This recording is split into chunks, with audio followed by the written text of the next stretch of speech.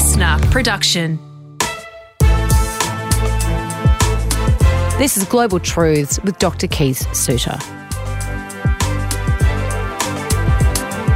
Today we're talking Afghanistan.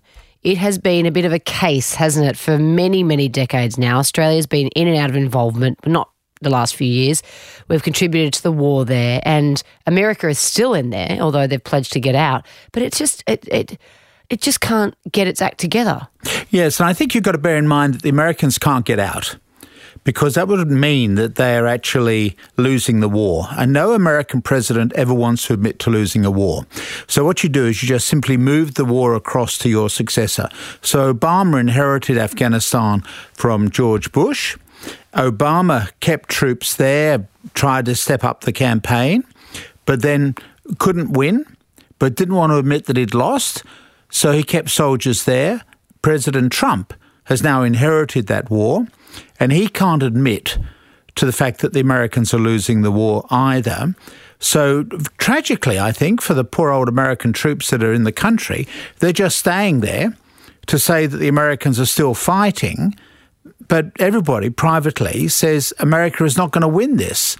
And in fact, 50 to 60% of the country is now back under Taliban control. This is quite poignant, especially the last few days, because we've seen a lot of explosions there again. Happening. That's right. And in fact, we're back to a civil war in Afghanistan, leaving the Americans to one side, who are largely irrelevant. They're supposed to have been training the Afghani army, haven't really made much progress there. But what you've got within Afghanistan itself are three different forces operating. So one is the Taliban, which means scholar. So when the Russians were driven out, which was at the end of the 80s, the Russians were driven out. The Americans, who had armed bin Laden and others, lost interest in Afghanistan, so they pulled out as well. So the country fell into chaos through the 1990s. And so into that chaos, or emerging from that chaos, were a group of Pashtuns or Pathans, the scholars. And so the scholars were the people who decided we will run the country on Shia lines. So very strict. They drove out corruption. They amputated the hands of people who were involved in thievery, etc., smashed television sets, banned pop music and all that sort of thing. But they also said we will crack down on the growing of opium, poppies. And so the American government financed the Taliban and continued to finance them all the way through until 2001. So that's the Taliban. They're an ethnic group who are only concerned about liberating, as they would see it, their bit of Afghanistan, and they straddle the border, Pakistan and Afghanistan. Remember, 80% of the world's borders were drawn up by Europeans who had very little local knowledge. So the Europeans just drove a line, say, right, north of the line is Afghanistan, elsewhere is Pakistan. So this is a tribe that straddles both sides, both countries. So one is, therefore, the Taliban. So strict people concerned about following the Quran. A second group are the Al-Qaeda group, right? Previously financed by the Americans. Al-Qaeda means the base. So throughout the period 1979 following the Soviet invasion of Afghanistan, all the way through until leaving 10 years later, you had a number of mujahideen, as they're called, freedom fighters, some of whom were financed by the Americans, including Al-Qaeda, the base. So bin Laden received American money to fight the Russians. And so that's the second group. Now, bin Laden, of course, himself has died, but his son Hamza bin Laden is now one of the leaders of Al-Qaeda. And they still have a presence in Afghanistan. They've also spread out into other countries.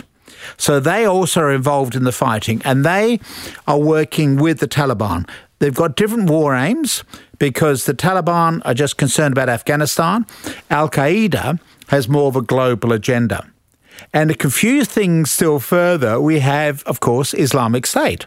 And they're the ones who are responsible for a lot of the violence we've seen in the last few days. So the Islamic State were originally part of Al-Qaeda. And I'm going to have to change the narrative a bit here. So the Americans intervened, along with Australians and others, in 2001, following the 9/11 attack, which is blamed on Osama bin Laden. So the Americans went into Afghanistan to get him because the Taliban wouldn't hand over bin Laden. So the Americans invaded Afghanistan. Do you think that Taliban just knew, sorry to interrupt there, but do you think they knew where he was, the Taliban? They knew where bin Laden was, definitely. Oh, yeah. The Taliban certainly knew because they were assisting him. And so the Americans invaded Afghanistan to get bin Laden, in my view, drawn into a trap. Anybody smart enough to plan 9/11 would be smart enough to know they wouldn't get away with it for very long, particularly as he had declared war on America back in 88 at the time of Clinton, 98 at the time of Clinton. So the Americans had a good idea who he was. So they go in 2001. They get rid of bin Laden. He goes over the border into Pakistan and, as we know, spends his life living down the road from the Pakistani military academy. The leader of the Taliban, of whom we only had one photo, was a person who had lost an eye in the war against the Russians. He was last seen on a motorbike fleeing to either Pakistan or eastern Iran. And so at one point we were looking for a one-eyed motorcyclist. We never did find him. And, of course, he died a few years ago. But he was the leader of the Taliban. So the people that we were up against fled the country, but the Americans stayed with a very unclear agenda. So they were still bogged down there in 2002 when the new president, George Bush, decided that he really was never that interested in getting bin Laden. His real concern was always to take on Iraq.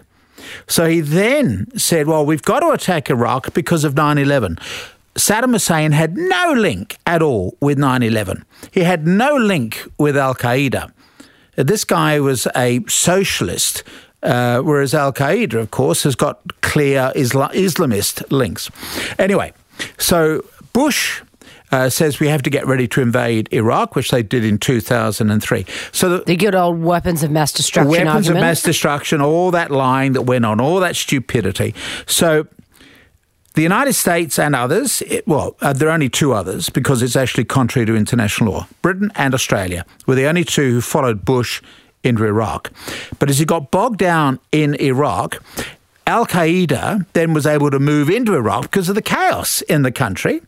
So Al-Qaeda then, for the first time, is able to get into Iraq, big time, part of its global agenda.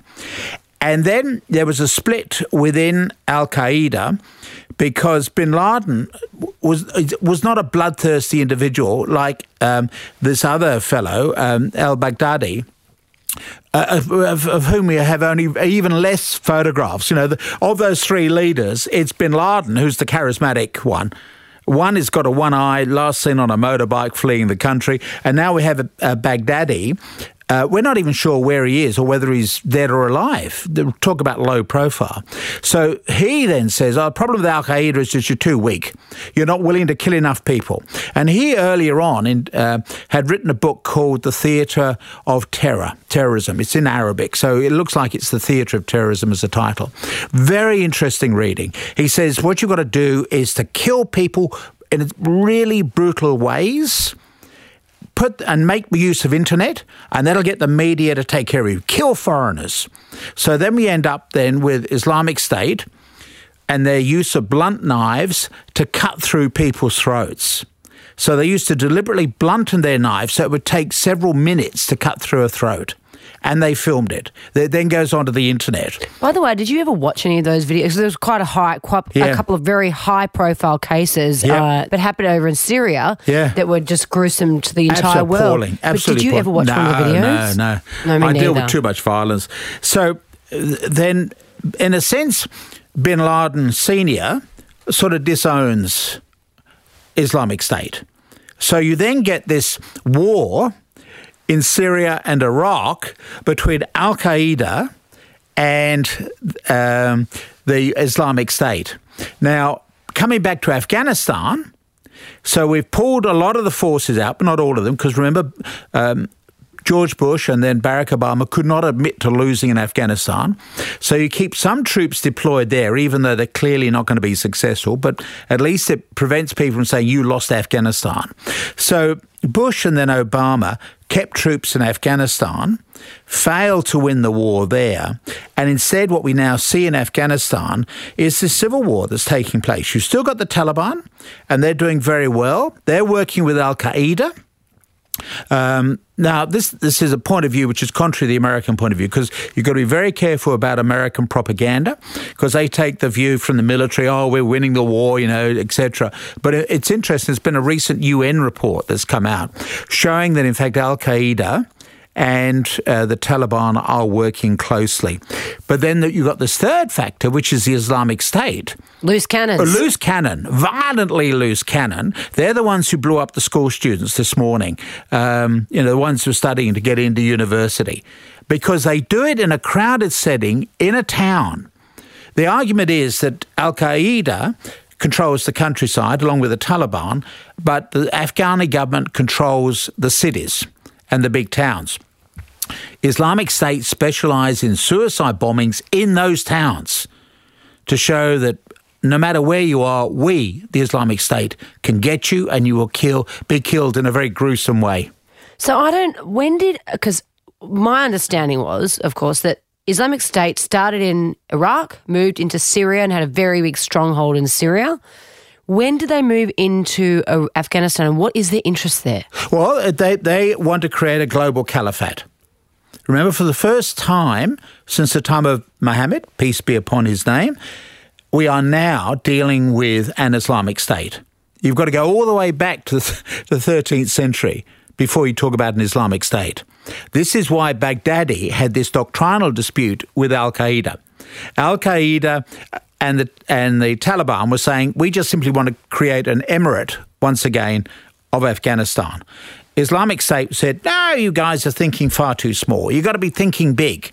And we want to have a world controlled by ourselves. We want to create a global caliphate. And so the Islamic State, therefore, declaring themselves Islamic State, it's the first time that phrase, well, obviously we're using the English version, but it's the first time that phrase has been used for centuries, to say that this is going to be territory run on strict Islamicist lines. And so what is the state of affairs today then with Islamic State? In what do they just, as you said, they're operating within these cities, but are there strongholds in specific areas in Afghanistan, or is it just sort of scattered? Are they just carrying out whatever operation they can, whenever they can? They're very opportunistic, yeah. Right. They can't at the moment get I was going to say they can't get into Kabul, but we do have attacks inside Kabul. And remember, that is supposed to be the stronghold of the Afghani government. So why is the Afghani government not effective enough? Well, there are a number of reasons. One is that Pakistan continues to support the Taliban and probably Al-Qaeda. So they're still getting support and they can flee across the borders. The border was invented by the British. And so, you can move from Afghanistan into Pakistan and not even notice that you've gone from one country to another. So you've got that sort of problem. The other problem is the Americans are not sure what they're trying to do in Afghanistan. If you go back to 2001, remember, bin Laden had fled the country, and the Mullah Omar, the one-eyed leader of, as far as we can tell, of the Taliban, he'd fled the country. The Americans stayed. And so the Americans were never clear what their agenda was. So they obviously wanted to try to quell the Taliban. So the Taliban, remember, are an ethnic group. They live there. So it's very difficult to try to say, well, you can't expect to win there. So there's a southern part of Afghanistan, generally speaking, would be their territory. And so they were bogged down, as Australians were as well, bogged down in the southern part of Afghanistan. So there's the military component. There's also the social component. The Americans, meaning well, said we're going to start educating young girls. Remember, under, of course, the Taliban, women were not allowed to leave the home unescorted. They had to have a male companion. Girls were not to be educated, right? And so women wouldn't have had careers. So the Americans thought, oh, well, look, we'll do well here. We will start to educate the girls. But that's the problem which the Soviets had got into in 1979 when they invaded because they figured, well, we will bring social reforms. We'll start educating young girls, etc. And then you get these old men in Afghanistan who say, we don't approve of this. So the Americans then ran into a bit of a problem. They then also ran into a problem because they tried to eradicate the poppy. Now, remember, poppy grows very well in Afghanistan. It's suited to those mountainous conditions. Now, the Americans had financed the Taliban to stop the growing of poppy. But then with the chaos of the war, we went back to growing poppy, and Taliban was saying, yes, well, we'll be happy to allow it to be grown in our area because we will keep the proceeds. So the people will be employed again and we will make some of the money on the side. That'll help finance the war effort. The Americans and others were seen as people trying to remove the livelihood of the people who were growing poppy. And so at the end of the day, you're saying, well, what exactly are the Americans trying to do? Are they going to try to reinvent a whole new country with Western morality? Works in Kabul. Clearly people in Kabul want Western music, Western clothes, Western consumer goods, but not when you're out in the rural hinterland. It's the same sort of rule when you apply it to Iran, because everyone thinks that Iran is very progressive, but it's just the big C's in Iran. If you go out to the country where the masses, where actually a lot of people, I think the majority of people really live, they're old school. Old school, exactly. They do not approve of these Western values that we are imposing on these people. And so in the same way the Russians, after 10 years of occupation, were just driven out, then the Americans now have got that same problem. And let me just say the British were driven out as well. The British had 2 attempts or 3 attempts to get into Afghanistan to quell the rebels on what was then the northern part of British India.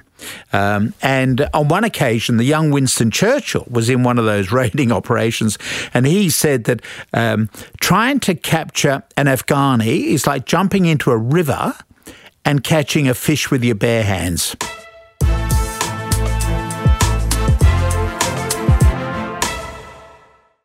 This is Global Truth with Dr. Keith Suter. We've been talking non-stop. We did forget to take a break, so had to get one in there somewhere. It's just fascinating because we're talking about Afghanistan today. It's been a basket case for probably generations, really. Yeah. I mean, everyone can't really remember any time that Afghanistan's ever had it together. Oh, we have. Oh, yeah. No. In fairness to the Afghanis, the older audience, baby boomers, will have remembered driving through Afghanistan at the time when we had the king. So back in the 60s and 70s, baby boomers, youngsters in those days, driving their combi vans, would have driven there on their way to Europe. My mum. Your mum, right? No doubt smoking some of the local product as well. I won't go any further into that. But the Afghanis were very welcoming because these are hospitable people. And remember, people like your mother were just passing through on their way to Europe or whatever. The problem comes when you try to occupy the country. Everybody since Alexander the Great have tried to occupy the country. So if the Afghanis do not like being occupied. And the British found that out the hard way. And then the Russians thought, oh, look, we will do better than the British because we've got all these modern things like tanks and helicopters. I was recently talking to someone who had been talking to a Russian general who had been deployed in Afghanistan in that period, 79 to 89. And they had reinforced helicopters so they could then fly around chasing them, which meant that if you were on the ground and you fired up at the helicopter, the bullet would just bounce off the side. So what you used to do is to get into the mountain ranges, so you'd watch the helicopters come in and you would shoot at the pilot through the windscreen. Right. And then, of course, the Americans had also provided these surface-to-air missiles, which you carry on your shoulder and you fire it like a bazooka. After 1989, the CIA had to go back into Afghanistan in order to buy these surplus weapons. So, because they were just so worried they'll shoot down commercial airliners. So this was a little CIA operation which had gone south. But remember, the Americans left the country in the lurch. After the Soviets left, the Americans said, we've got no reason to stay, so we'll go as well. That's why the country fell into chaos, and that's how the Taliban eventually emerged, bringing order into that chaos. So then, how do we end? What's going to happen next? Is there an end in sight for occupation of Afghanistan and the splintering of the country, the ISIS influences, the the Taliban influences Al Qaeda, or is this is just what is going to be for the foreseeable future? It's going to be for the foreseeable future. The problem for the Americans, and we saw this in Vietnam, and it's a business term called sunk costs. In other words, you spent money on a project and you cannot afford to say we've made a mistake with that project. So you stay in Vietnam. You're in Vietnam because some American soldiers have been killed in Vietnam. And so you just continue the fight and you pass the problem along to the next president. The same in Afghanistan. Now, ultimately, the Americans would like to get a Vietnam-type peace deal, which was what Henry Kissinger negotiated. Namely, you leave the country, there's a decent interval, and then let the Taliban take over. But at the moment, President Trump cannot afford to leave Afghanistan and be blamed for losing the war in Afghanistan, particularly as the Americans have just agreed to a record defence budget. A lot of their people would say, why are we spending so much money on military equipment and we can't fight wars? Why can't win the wars? Well, let's just hope they don't go into Iran next, because that would be an expensive one as well. Absolutely. Global Truths was presented by Dr. Keith Suter and me, Kate Mack. Produced by Liv Proud. Audio production by Darcy Thompson. Listener.